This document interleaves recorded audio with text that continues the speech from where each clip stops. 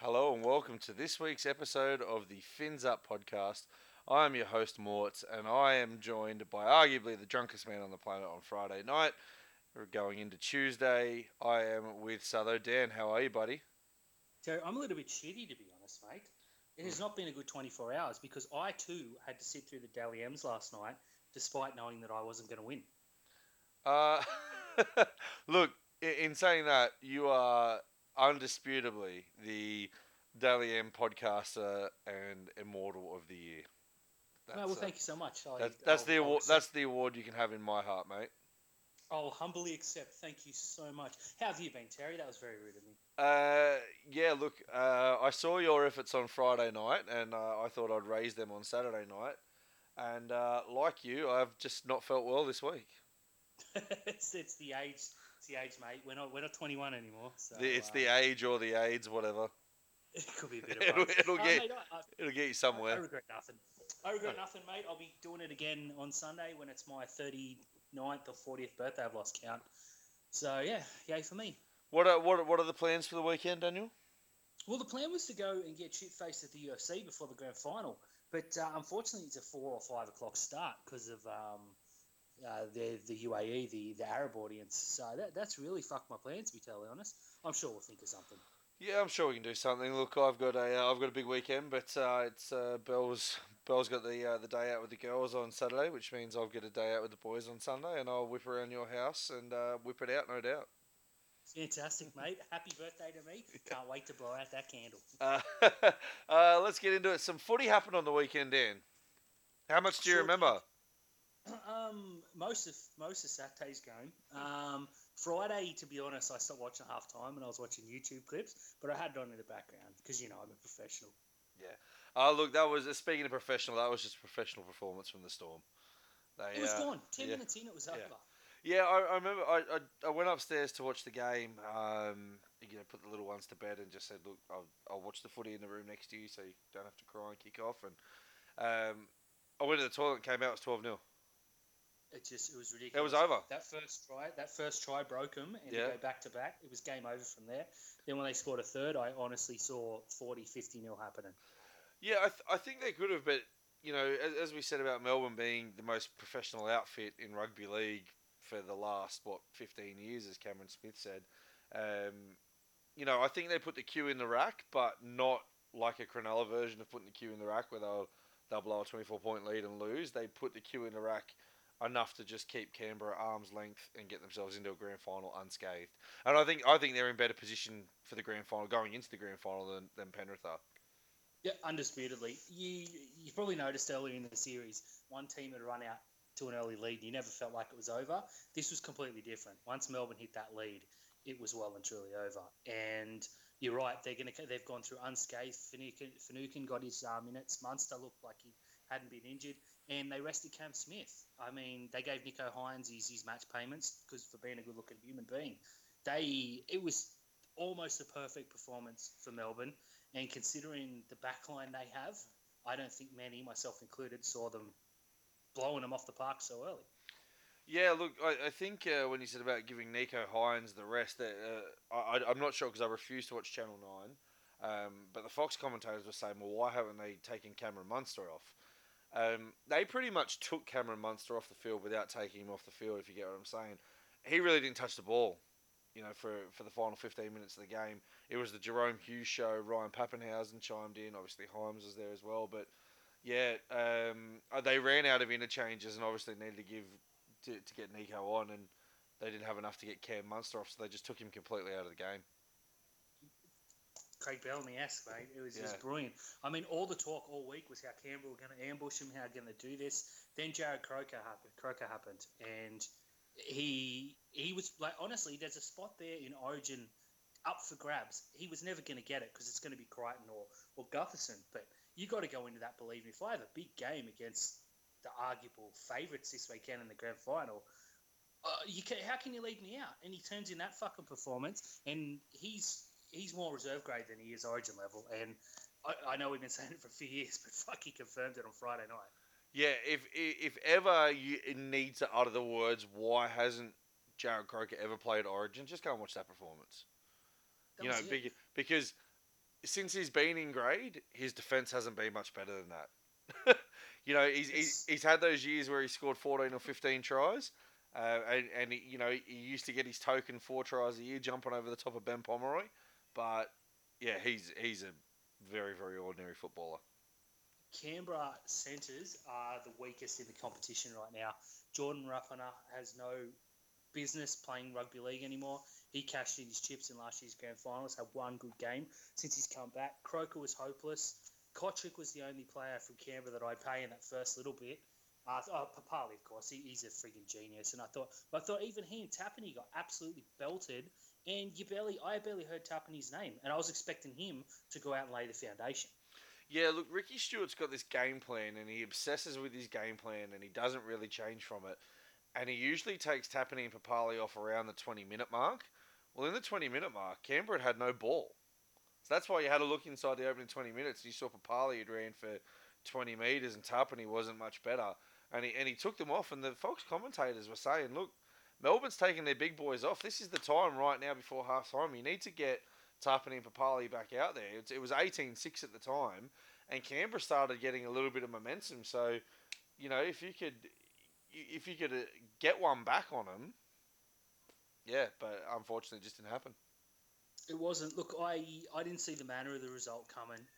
As we all said, I tipped Canberra because I needed one smart ass, one haha, told you so. Gun to your head, you're picking Melbourne every single game, and I think it may very much be the same this Sunday. I'm going to say I did say to you that Melbourne are either going to grind them down or blow them off the park. I didn't think they would blow them off the park. I didn't see Canberra winning this game at all. I literally no bone in my body saw Canberra winning this game, but I didn't think that they would be that outplayed. You got to remember, this is the team that has been to a prelim last year and won, and have a very very good record against the Melbourne Storm in recent years. So, um, yeah, I generally didn't see that performance coming from the Melbourne Storm. And when you look at team when a team puts in that performance, you go, oh, I don't know if they can back that up in the grand final. Melbourne can absolutely back that up in the grand final. Yeah, Melbourne can play better. They've done it before. I couldn't stress enough how important that week off was because Canberra looked absolutely busted after 10 minutes. I mean, they ran back from halfway to under the try line a couple of times. I know that's a long way to run, but the Storm looked well rested. They looked like they hadn't played, but that they didn't come out and play like they weren't ready to play, which sometimes teams do off the week off. They were perfect, and I think the same thing happened in the Saturday game too. I think at the end, Penrith just had the legs, and South couldn't run them down. Spoiler alert! But you got to get that week off if you can get it. And I think that I know the AFL went the other way, but I think it completely rubbishes you need momentum at this time of year. You just need the players and the coach. It's simple as that. Yeah, I think as well going for the Storm, it was important to get that because Pappenhausen, although he was brilliant against the Eels, he took a couple of knocks. Vunivalu was apparently no chance to play if they lost, but he got crooked during the week. And then obviously had Cam Munster's knee. They looked fresh as a daisy. They absolutely did.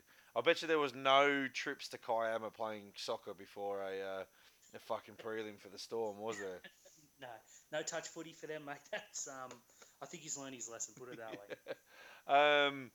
Moving on, the Saturday night game between the Penrith Panthers and the South Sydney Rabbitohs. I got as shit faced as I could during the day, and then stopped drinking at around about 6 o'clock to try and sober up for this game. It was probably the worst thing I ever did because even though this game was close, I was so bored. It wasn't entertaining. It was edge of your seat stuff because it was a prelim. If this is round 2 or 3, no one gives a fuck. Yeah. Straight up. It was so tense and every tackle was met with cheers. It's great to have big crowds back. Every break, every penalty was blown like it was a try. It felt like a prelim, but the game certainly didn't live up to it, which I think worked into Penrith's favour perfectly. What I will say is if Penrith play like they did on Saturday night, Melbourne will eat them alive. All that drop ball, and I know you and I have been saying that it's really, the Penrith Panthers have been so clinical and they don't make many mistakes. But the players that we've been praising for not making the mistakes in Tamo and Fisher Harris, they didn't make the mistakes. It was everyone else. They still went out there. They still went out there and put in their professional performance. But I think the young players of the Panthers just really showed, a little bit of nerves. But in the end, they did enough. Now we've got to talk about two things. One that's come out of this game that's got everyone talking about that I have no idea how people don't understand the rule. The 40-20 from Adam Reynolds. When he kicked it, I thought it was a 40-20. I was up thinking, holy fuck, Souths are going to do this. As soon as they showed the replay, I said he stepped on the line. It doesn't count. And Sutton's first thing was outside. Yep. Penrith ball. And the rule is clear as day. You have to kick the ball from behind the line, not on the line. And I was pulling my hair out watching you have to explain that to people. It's not that hard. It's on the line. That's the rule. Yeah, simple as that's got it right. That's what they said. There was some idiot on there turned around and said, "Well, if you put the ball on the try line, it's a try. If you put your foot on the outline, it's out." And I said, "Exactly. If you put your foot on the 40-metre line, you're fucking over it." Yeah, it's so stupid. It's Thanks not. for proving my point, Dick. Yeah, thank you. You've proved yourself right. It's not a 40-20. It was a fucking good kick. It was a good, and especially it, from how it happened as well, because he got the ball from a standing start and just one step kicked it, and it was almost the best kick of the season. That dead set. I don't think he was expecting the ball because he was so flat-footed. Yeah. But when he kicked it, I literally went to tweet you and go, "Holy crap! You couldn't be more right. He's the best, kicker in the game." Luckily, I didn't hit send. It was a fucking good kick, regardless. But that couple of inches, as we know, Terry, especially you, really makes the difference there. The other thing to come out of this game as well is what are Penrith going to do about that right centre position, because they had Brent Naden on the bench. Now, apparently he was sick. He didn't train. And Spencer Lenu was sick as well, so they couldn't bring him into the team. It was just Naden was a little bit less sick. But they did put Tyrone May out there to do a bit of a job on Dane Gagai.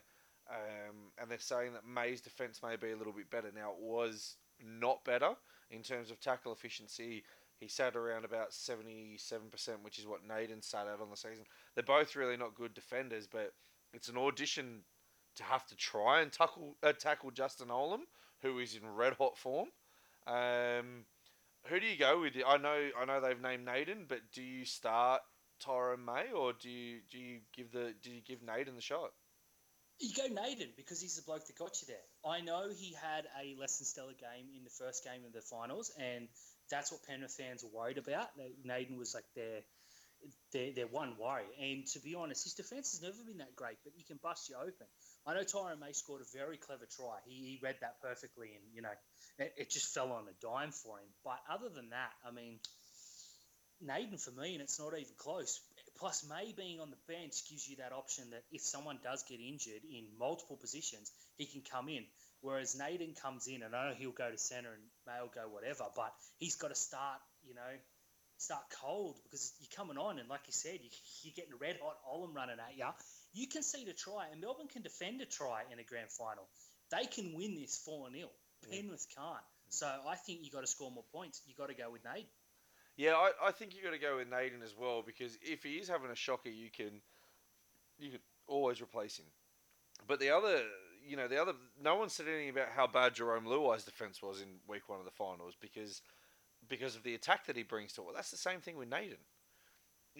He's got the speed, the strength. He's a lot taller as well, and he's a lot better under the high ball because he played on the wing for a long time. So I think you got to go with Naden as well. But I'm really, really looking forward. It's going to be a great game. I tell you, the matchup I'm really looking forward to is Kenny Bromwich and Billy Kickout. Oh, those two are going to beat shit out of each other. Sign me up. I've actually breaking that all down tomorrow on Zero Tackle, each position one by one, and I haven't quite decided which way I'm going to lean yet. So maybe you can convince me one way or the other. What the fuck was Bennett thinking with Angus Crichton? What did he do? I can't remember. He played him at centre and then moved him into the second row. Oh, that's for Sirenen. Yeah. Instead of putting him at lock when he could have been the difference because Damien Cook did 2/5 of fuck all until Murray started making hit ups, breaking tackles, playing the ball quick, and bringing him into the game. It only takes one Damien Cook break, and South are on their way. And I think he fucked up huge. Is Damien Cook allergic to prelims? He must be. That's 3 times in a row he's been shit. Mm. He loves an And he's Origin. had good Origin games. Yeah, he loves an Origin game, but he's not very good in a prelim, is he? It's Um, like he worries too much. But he didn't have his big weapon running the ball down the middle and running it slow and tiring forwards. They missed a trick there big time. yeah, I was really disappointed in Cody Walker's game as well. I thought I thought He I thought he tried too hard. I thought that was I the problem. texted a South fan and I said, he's like, oh, this game's over. They've started too well. I said, no, you guys are in it. Cody Walker hasn't done anything yet. Like, he's going to come good. And he said, Cody Walker sucks in big games. So I went back and looked, and I don't agree with sucks. I think a lot of it's coming from last year's Origin performance, which wasn't too good, to be fair. Mm-hmm. But I think he's been fantastic up till this. But yeah, you're right. I was expecting more. I thought him and Cleary are going to have the best battle here. I mean, the Penrith halves won. Yeah, yeah. The difference between the win and the loss for South there was Cleary's kicking game was better than Adam Reynolds, and Adam Reynolds' kicking game wasn't poor. But at a time when South looked like they were going to get a little bit of momentum, Cleary just kicked the ball and pinned him in the corner. And I tell you what, I know we won the trade, but that's what I miss most from James Maloney. Yeah, absolutely. He, mate, I can't believe how far Penrith have come. That young Corey Allen too. It was a shame to see him get injured because he could barely walk by the end of the game. He still scored 2 tries. He did. It was freakish, but I think they missed a lot when he moved from fullback. I know he scored a double, and I think they missed Johnson on the wing. But I mean, overall, South had 55% of possession and couldn't win a game that they probably should have, which says exactly where they're at in big games. 3 years in a row, they've fallen at the prelim. It starts to become a curse. Yeah, and it's like, where does Souths go from here? I know they're bringing in Jai Arrow, who kind of clocked off for the Titans and then got his form back, but they're just, I don't know what it is they're missing, but they're missing something. I think they needed to get David Fafita when they had a run at him.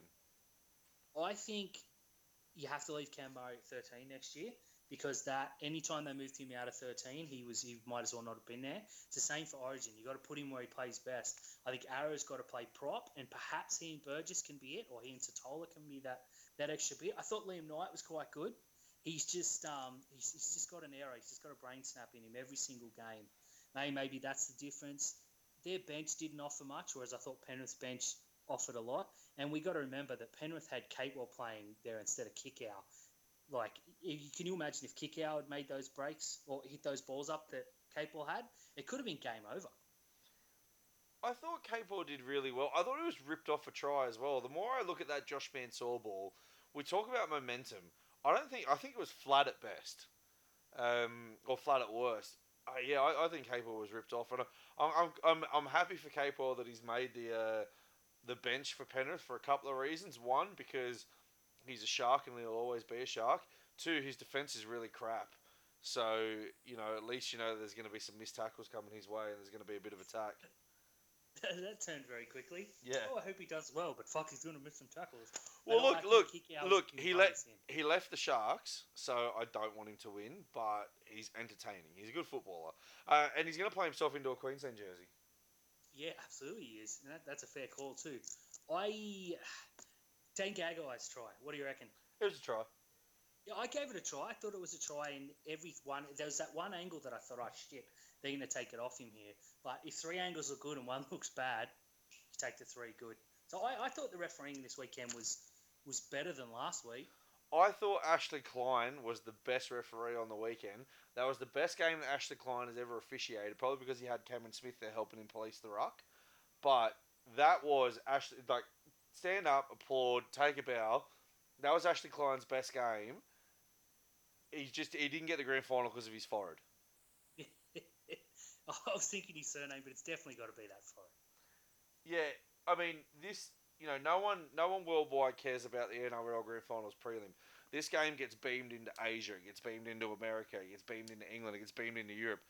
You can't have forehead on there. And say what you want about Jerry Sutton, he's gone from being the best referee in the game to people think he's the best referee in the game, but he's absolutely dog shit, and I'd probably rather a game refereed by Henry Perinara than him. He's a good looking bloke though. See, it's no forehead. Yeah, it's absolutely no forehead. The marketing department takes off. Yeah. What do you think is the key matchup for the game between Melbourne and Penrith? The halves. If Elaborate. whoever's halves play better win. Like I know it's a forward battle early, but if your game's on the line, you're not throwing the ball to a forward, are you? You're throwing them to your halves. So I think a lot of them rule each other out. Like the fullbacks, I think Melbourne definitely have an advantage there, and obviously the number 9. But outside of that, I think Penrith pretty much dominate everywhere else.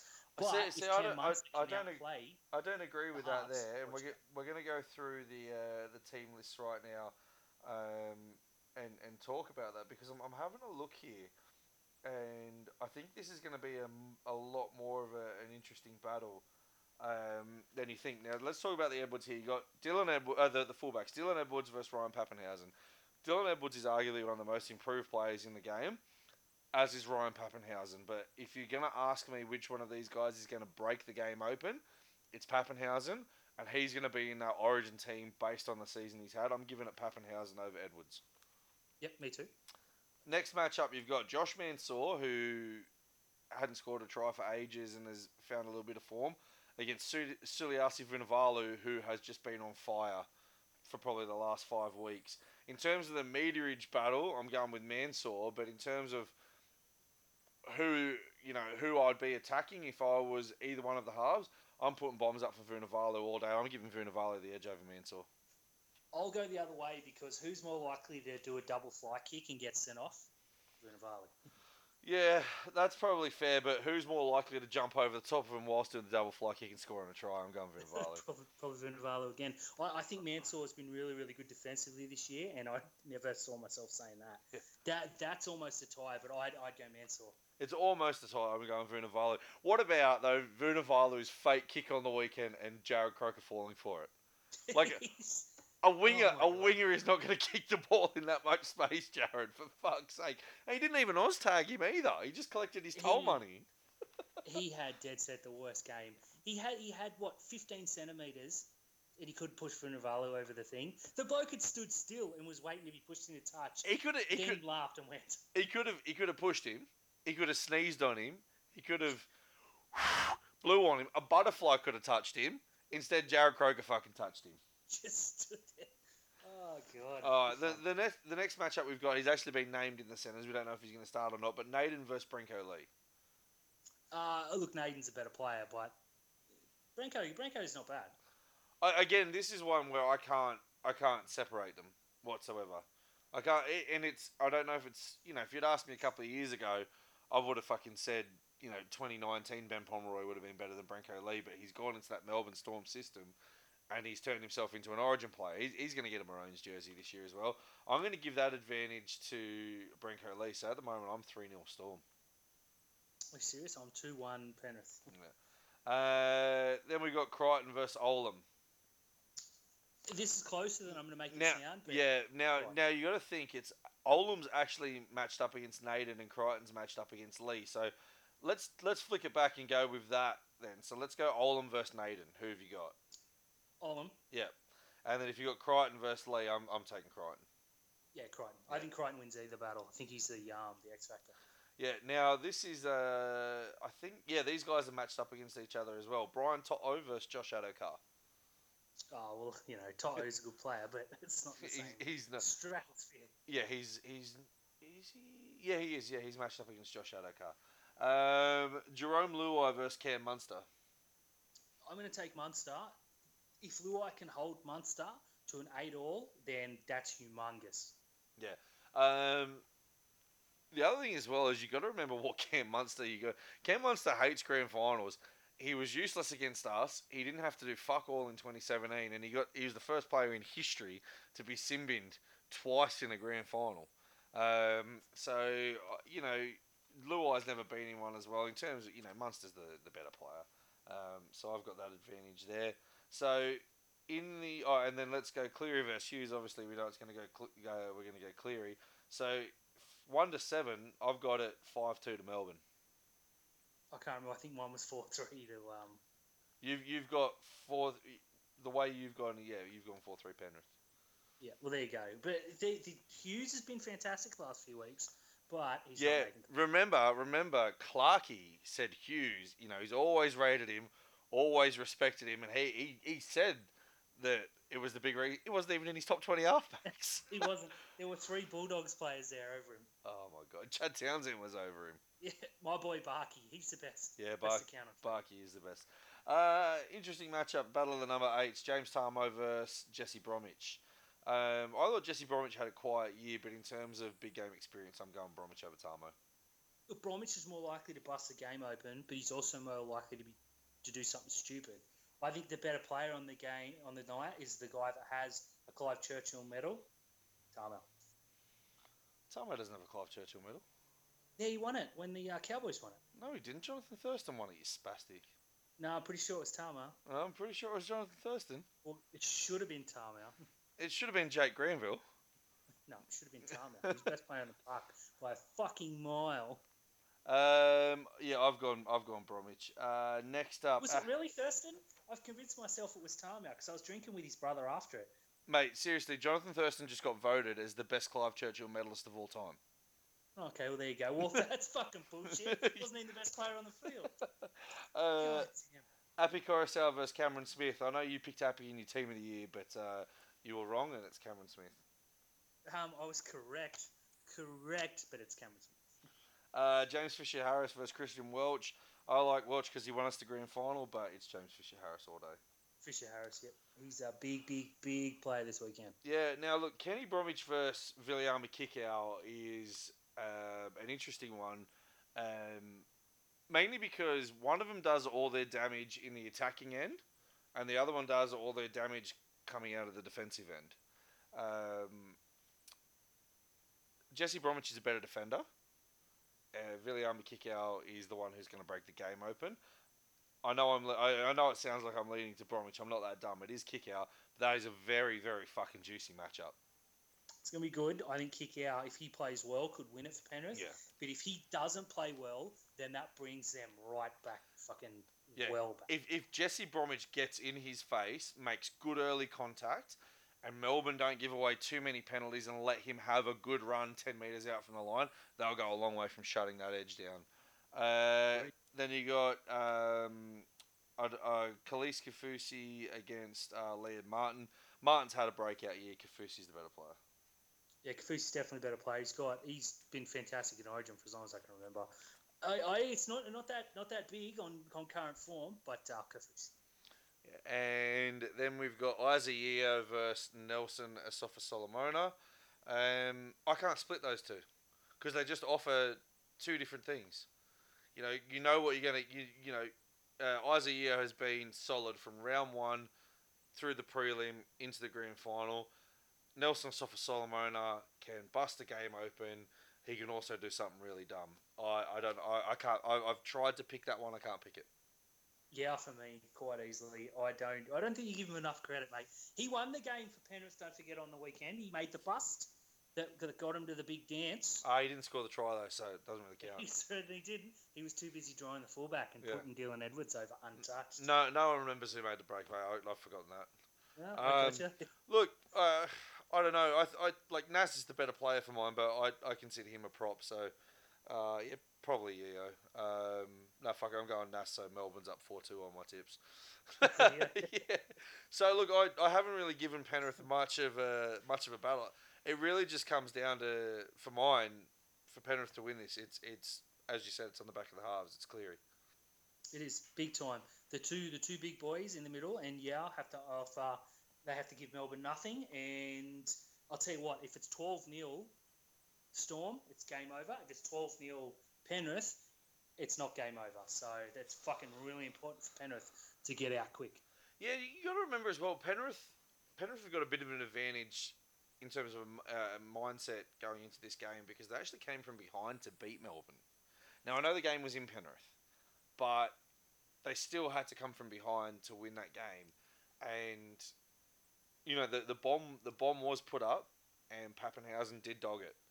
So I know it was Kiko coming through, but Penrith played well that day, and I think they do match up. A lot of these here, you and I were umming and ahhing about who we gave it to, and you gave it to the others compared to what I did, which Shows just how close this game is. Obviously, I'm leaning with Melbourne to win the game. Um, I think this is going to be one of the better grand finals that we've seen for a while. Definitely, there's not that weakness. Like I don't like Melbourne could come out and blow them off the park, but you just don't get that feeling. Whereas even last year, I thought Canberra have got all the momentum coming in, but the Roosters are going to flog them. Mm. They didn't, but I don't get that feeling this year. Penrith have forgotten how to lose. I don't buy into this. You got to lose one before you win one horse shit. So I think they're coming in with super confidence. They're a lot of young players, and they don't have the likes of Cam Smith to pull them across if they make an error and get in there and be like, maybe Marvin Taylor's the one, but I don't think he's quite on the same level. So, look, I still don't know which way I'm going to go tomorrow when I tip for zero tackle. Honestly, it's that close. I tell you what, if the game that Penrith lose to snap their streak is the grand final, I will never log off Twitter. I will be fucking tearing 7 shades of shit off of them, off their fans and everything. I hope they're as smug as us after they win it for this massive winning streak.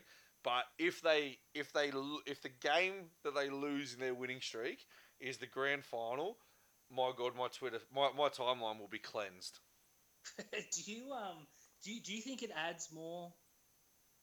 Like It adds more pressure onto Penrith. Add more pressure? Yeah, it adds more pressure going, onto Penrith. Obviously, you look back at 2016 because it's a season that we can really commentate on. We had that 15-game winning streak, and then we went into the final series with the worst form going into the top 8 apart from the Gold Coast Titans.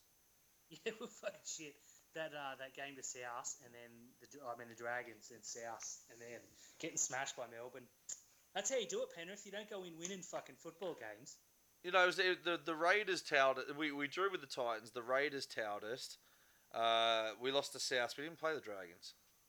Yeah, the Dragons beat us because I was at the wrestling a couple weeks before. It was just after we'd drawn with the Titans. No, that was the Raiders, mate. They beat us 30-14. Oh, well, then the Dragons were there too because I remember Ben Barber scored early and we thought, oh, well, we're back. And then we forgot how to football. Fair play. So fuck you, Penrith. I hope you lose because I can't wait to join into your get 'em on Twitter. It's going to be hilarious. But I'm leaning towards Penrith, to be all honesty. But every moment I take to think about it, I'm like, what the fuck are you thinking? Of course Melbourne are going to win.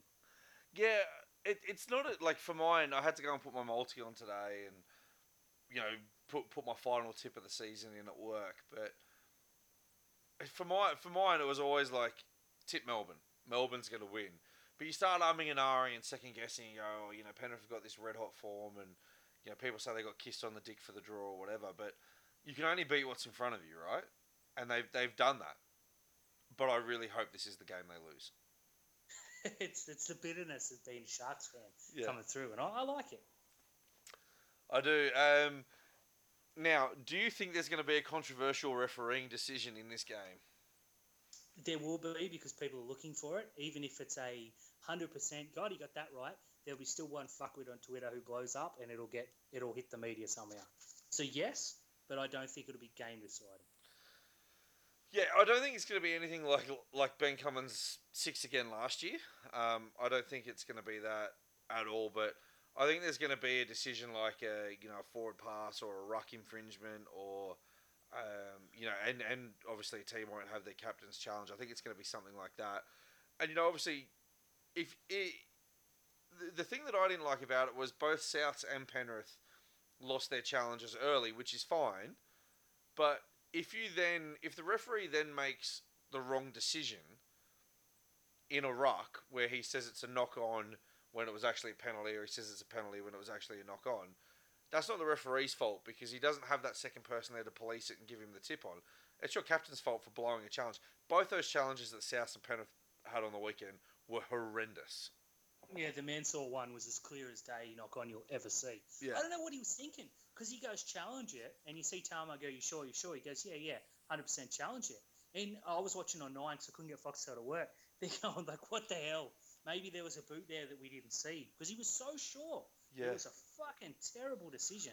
And I think the onus is on, if Mansour had actually got upright and then played the ball onto the guy's foot, it's a crowding penalty. But he tried to play the ball as he was getting up, Sutton got that right.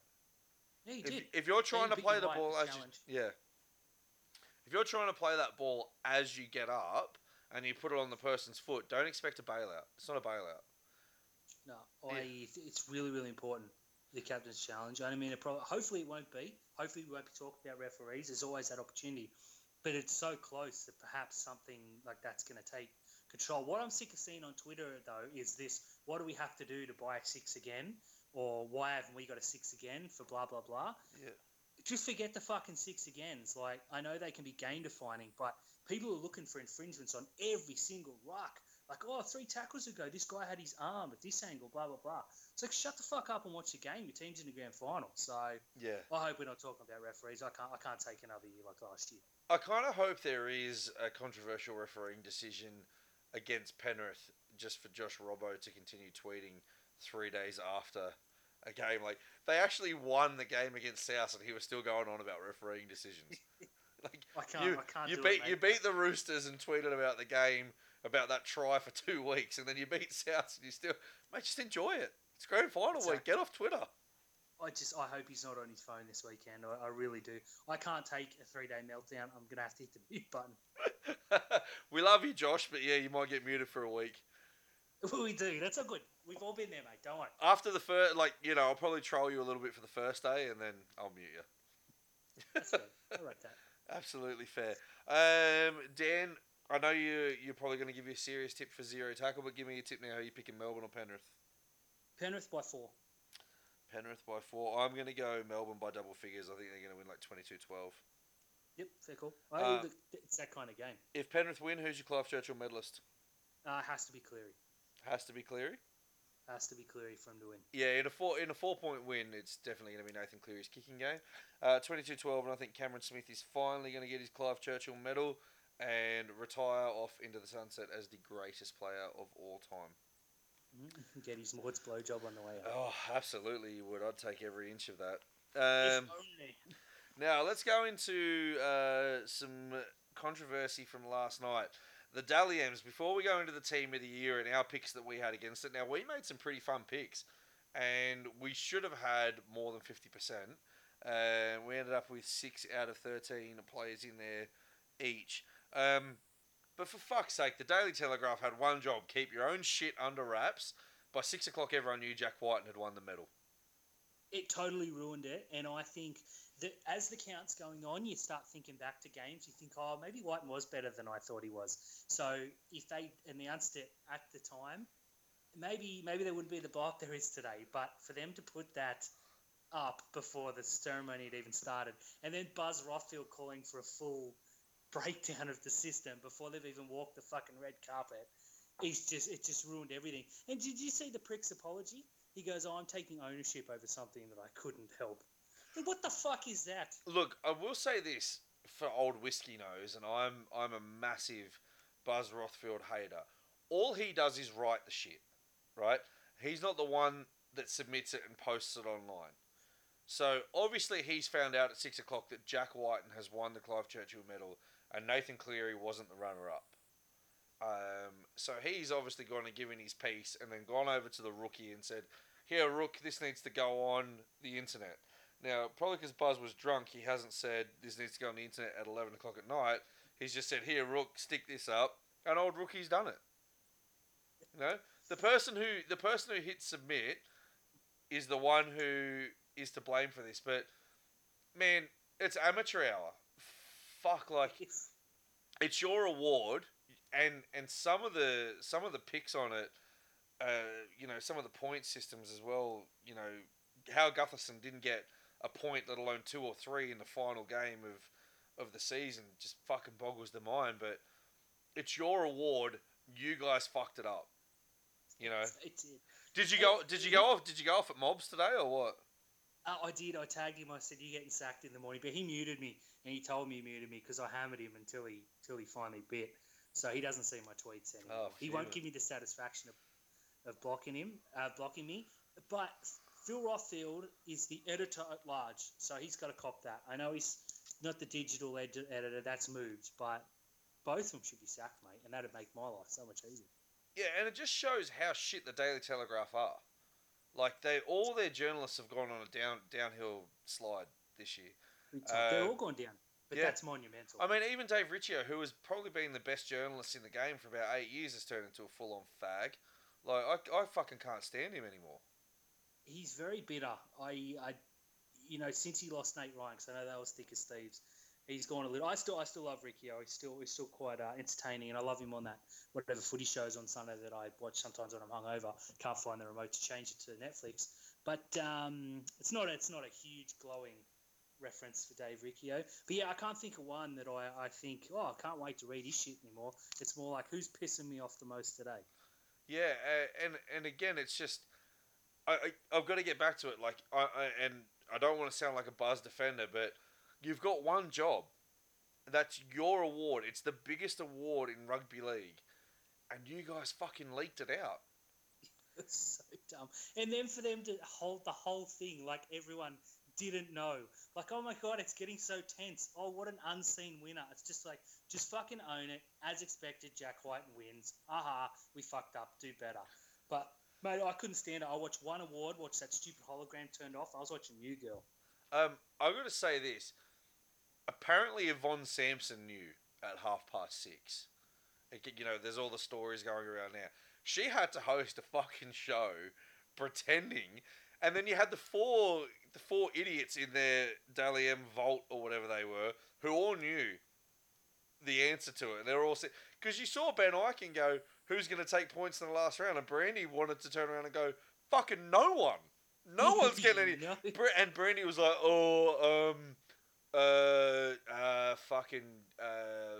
Gutherson's tackle will get him 2 points, and maybe Nathan Cleary will get a point. And you could just see in their head ticking over, it was so hard for them not to do what the Daily Telegraph did and just go, well, spoiler alert, no one gets any points. Yes. And you could ruin the night. You could see the look on Ben Eichen's face when he had to ask these questions, just going, boys, who do you think's going to win? Who the fuck do you think's going to win, Ben? We saw it fucking 2.5 hours ago. So bad. So my favourite thing, though, is when everyone on Twitter's like, oh, they've suspended betting because of the scandal. Like they didn't suspend it last year after the whole Bellamy blow-up. Fucking rugby league, there's nothing like it. Yeah, that's it. Everyone was like, oh, betting was suspended on the Daily M. Yeah, in January. Yeah, you can't bet on the Daily M anymore, boys. Fucking, I love the rugby league community, mate. And then there was the guy today when someone said, oh, Jack White for Daily M, who was the, what was he paying? And then that bloke put up the random Photoshop of the Perth Wildcats winning the championship, Sydney FC winning the championship, and he had Jack White at $31. I was just going, man, that's good. That's really good. That's genius. And he's like, Sportsbet have null and voided this, and you had everyone tagging Sportsbet going, this is bullshit. And then Sportsbet came on and went, yeah, fair play. What a Photoshop that was. And still, they're still getting hammered. If I can find it, they're still getting hammered. Like all the quote tweets going, "This is just so unprofessional from a betting agency." Well, no, it's so unprofessional from fucking Daily Telegraph. That's terrible. They completely fucking ruined the night. Yeah. I know we'll get into it in a second about the team of the year, but even some of these were just downright.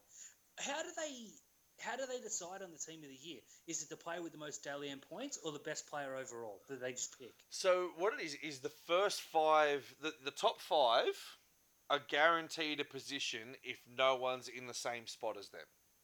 Mm-hmm. Which is how, I think in 2010, Paul Gallen, we finished like 14th or something, but Paul Gallen was the lock of the year and he finished 5th in the Daily M, so he was guaranteed his spot.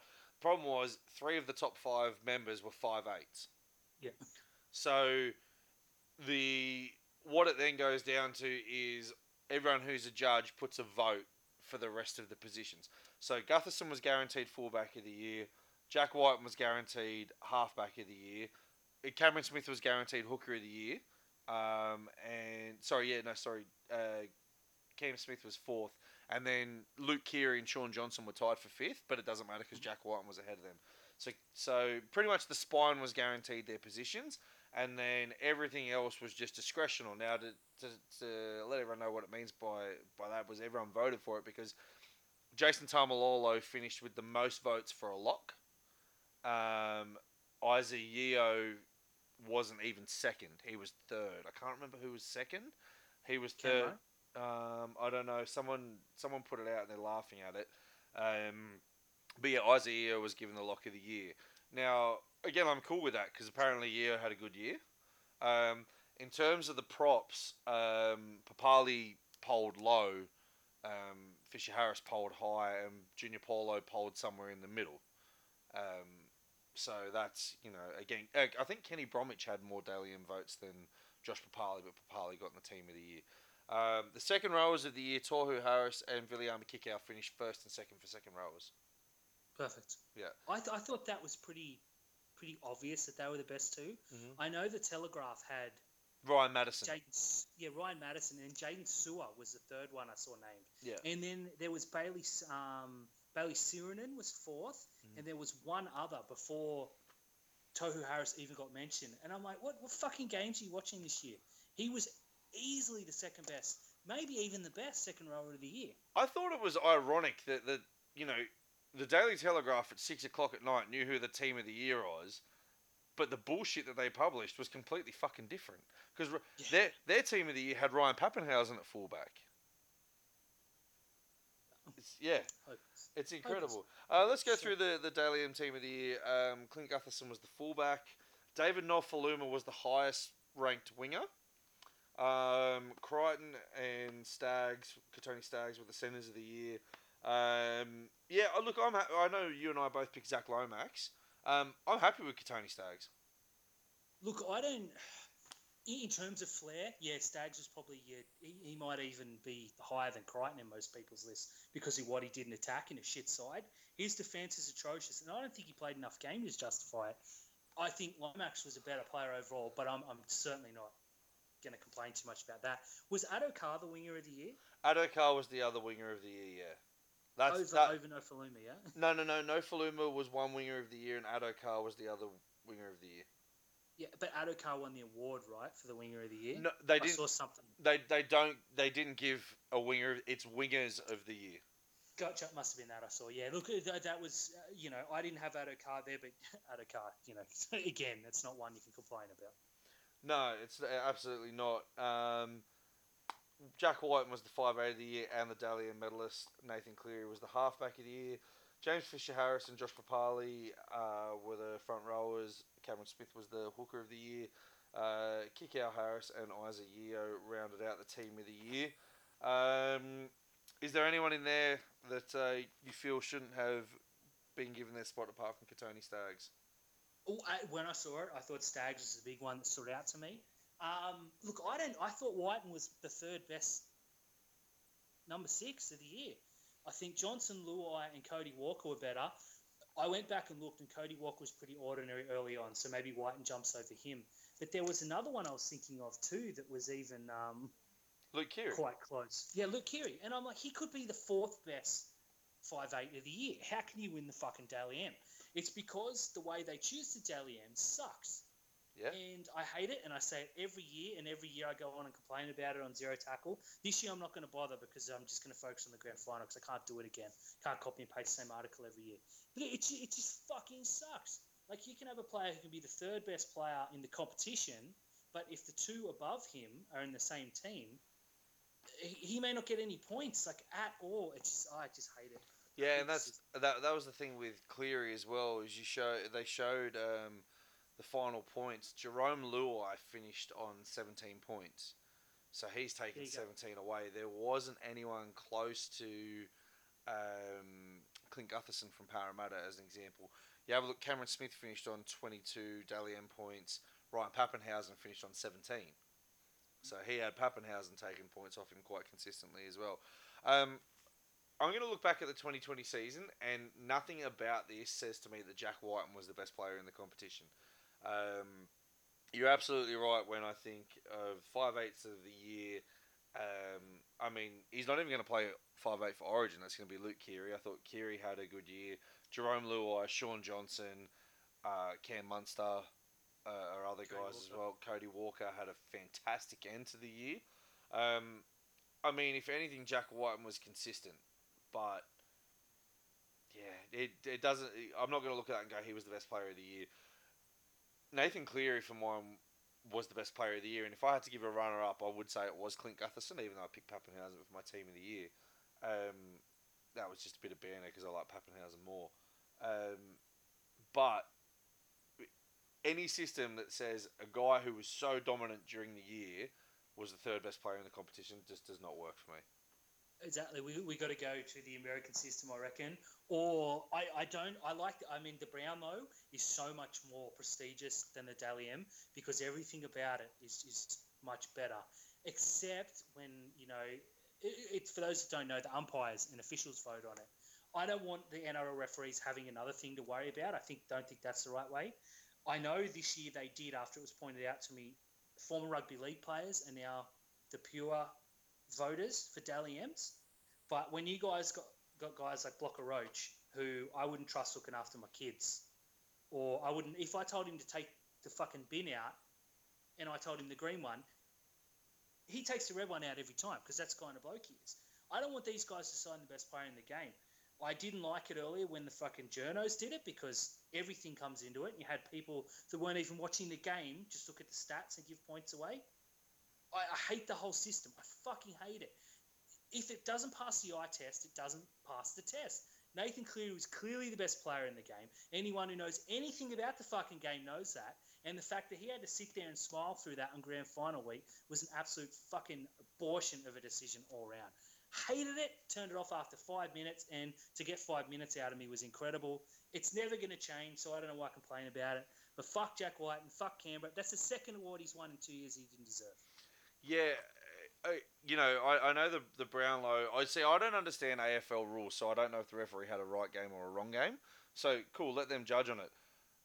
Do you really want Ben Cummins giving his opinion on a fucking game? No. It's not going to work. 6 again, Ben giving out the man of the match. Absolutely not. I like the shout of captains and coaches of both teams, given like the Americans, given a 10, 9, 8, 7, 6, 5, 4, 3, 2, 1. Take the journalists out of it. The captains have to submit their votes. It goes to someone on an Excel spreadsheet. Bang, they put it in. It seems easy. I mean, you can do the 10 to 1, 3, 2, 1, whatever. But it needs to go. The other thing as well is you got to have a look. Brandy Alexander is on the board of the Panthers, and he's a Dally M judge. And I think someone said that he judged 5 games this year. Luke Lewis, Clive Churchill medal winner for Cronulla, he voted on games this year. Now, on the flip side, you have to have a look. Frank Pulatua, in a game when we beat the Warriors 46 points to 10, and Aaron Woods played 28 minutes. He gave Aaron Woods the 3 points over Sean Johnson, who had a try and 4 try assists. Anyone coming off the field that day, if you'd given that to Todd Payton, Roger Tuivasa-Sheck, John Morris, and Wade Graham, would have given Sean Johnson the man of the match. That's it. It's a flawed system. Mate, putting you on the spot, who's going to win the Dally M next year? Look, it's a bit of a long shot because it's a lottery, but it's probably going to be Siosifa Talakai. Mate, you took the words right out of my mouth. I'll give you a shout. I'll change it before then. AJ Brimson. Yeah, he polled 13 votes out of 8 games, and so if he had played 20, he would have won it. He would have won it in an absolute canter. Now there's no guarantee that was going to happen. Yeah. But considering the players they got there next year and the way the coaches built that game around him, I don't think the Titans will win the comp next year. But AJ Brimson's going to be the one to watch. So anyone who's thinking of getting on a player, Morse and I both rode Mitch Moses this year, so get on Brimson for fucking aggression. Yeah. I did see that AJ Brimson played 8 games and got 13, and if you did that. If you pro-rated it, if you played 16 games, he would have been on 26 points, same as Jack White, and then you give him another 4, he would have had another 6.5, 32, 33 points. Won it easily. Yeah, would have won it easily. Rookie of the Year, Harry Grant. No, I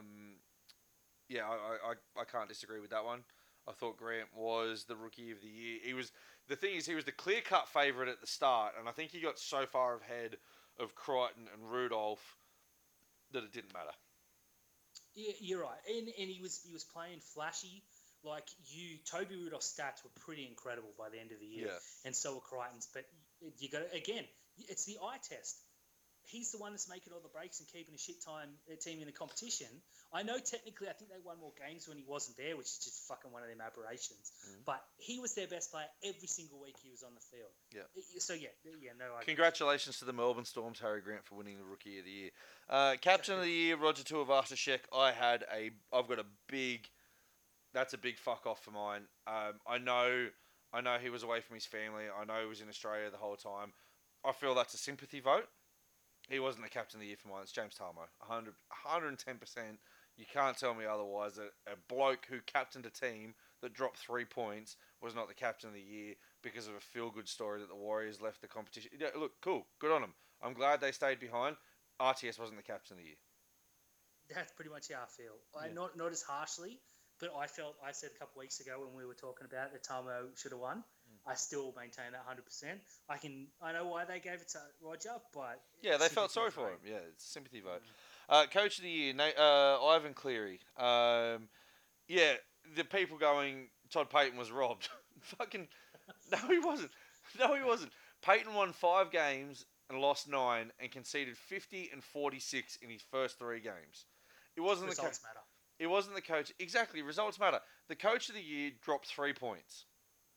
He dropped. It wasn't. It's not even close. It's not even close. And if you're gonna turn around and go, oh, but from what they did and the bloke who came from last to 9th and didn't recruit anyone for this season has probably got more more validity to being the coach of the year than Todd Payton. Absolutely.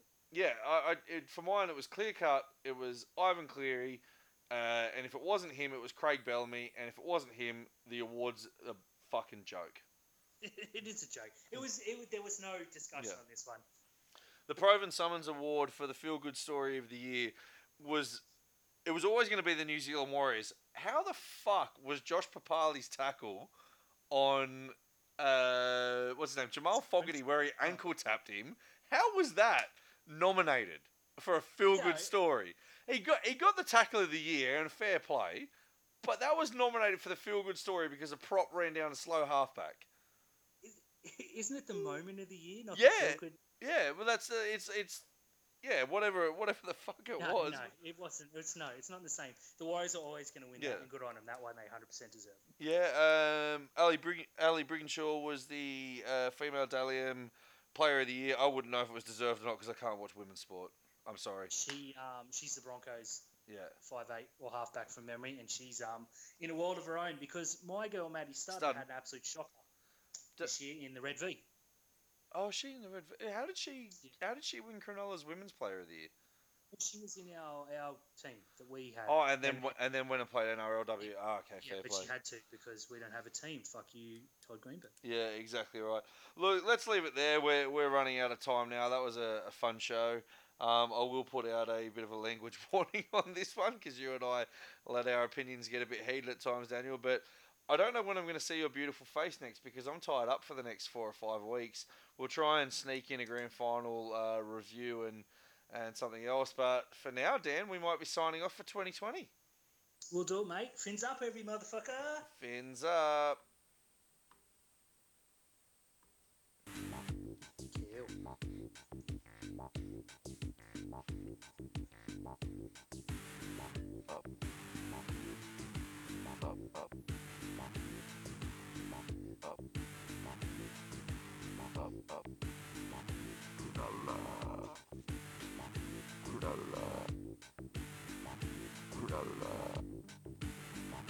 Krudalla.